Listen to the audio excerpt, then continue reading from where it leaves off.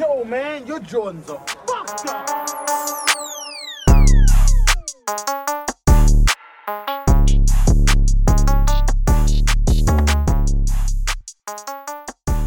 It's still 2003. That's the first thing that's going to be on this recording is you and that voice. It's still 2003.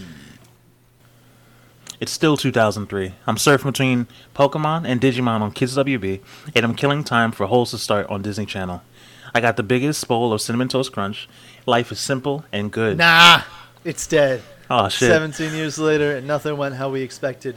This is Post Weird, a conversation show between two friends about what we could have had, what we still have, what we want out of our increasingly dystopian future.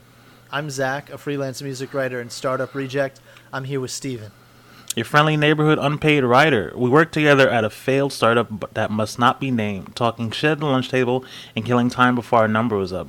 Eventually, it was over, but now in this pandemic state, talking is all we have. So let's talk about it. An X-Men show should be the next Game of Thrones. Shia LaBeouf is the GOAT. Tyler, the Creator, will have a better career than Kanye. Kamala Harris is anti-black. The Snyder Cut is just sad. Spike Lee is the greatest director of our time. The Killers are the greatest living American band. Can't wait to catch Tucker Carlson lacking in these streets. Daredevil is better than Batman, and it's not close. The greatest twins of all time are Mary-Kate and Ashley Olsen. If this caught your interest, we'll be talking about these topics and more timely pop culture events on Post Weird. Hit us up on Spotify or wherever you get your podcasts. Also OnlyFans.